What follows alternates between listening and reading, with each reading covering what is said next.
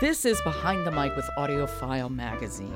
You give us 4 minutes, we will recommend an audiobook, tell you why we think it's a spectacular listen, and play an excerpt for you. With me this entire week is contributor to AudioFile Magazine, Jonathan Smith. Hola, Jonathan.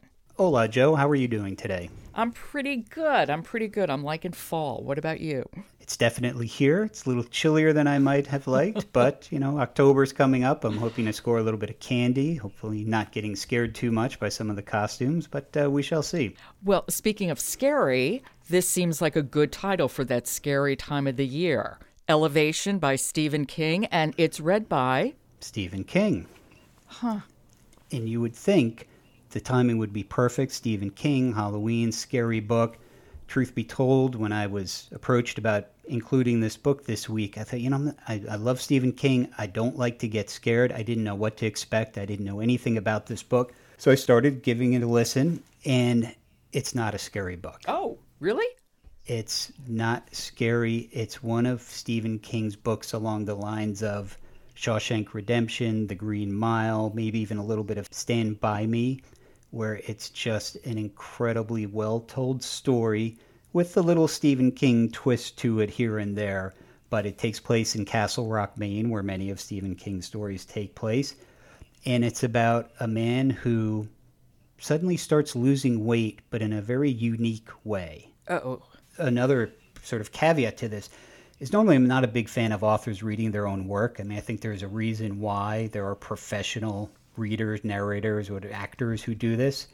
So I came into this thinking, Stephen King, and we've all heard him and seen him. I thought, is this going to really be any good? He does a remarkable job capturing the different people in this story, from the main character, who's probably a 50-ish year old single divorced man, to the doctor he goes sees about this sudden weird weight loss, who's a sort of a crusty old retired doctor in his late 70s.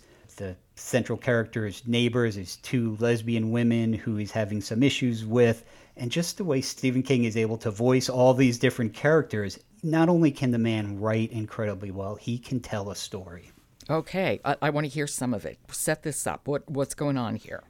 So this is the very beginning, and this is Stephen King introducing the main character and the doctor who he sees throughout the story to try and figure out this bizarre weight loss issue he has. Okay, and it's Elevation, written and narrated by Stephen King. Chapter 1. Losing Weight. Scott Carey knocked on the door of the Ellis condo unit, and Bob Ellis, everyone in Highland Acres still called him Dr. Bob, although he was 5 years retired, let him in.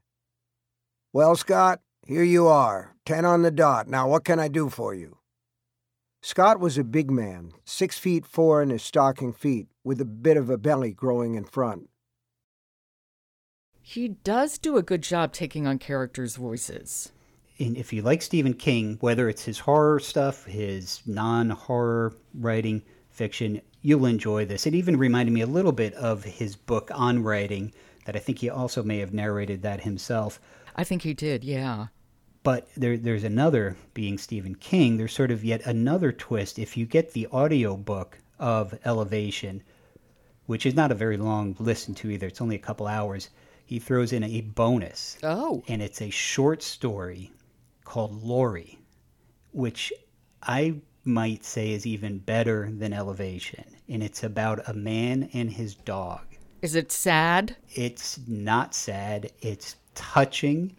It's you can pick up, and if you happen to follow Stephen King on Facebook, he's got a couple corgis that he calls evil, and you could tell he loves his dogs. And I think he may have lost a dog recently that inspired him to write this very touching story about a widowed man whose older sister shows up at his house one day and says, "I brought you a puppy." And the widower is like, "I don't want a dog, get it out of here." And yet they form a relationship.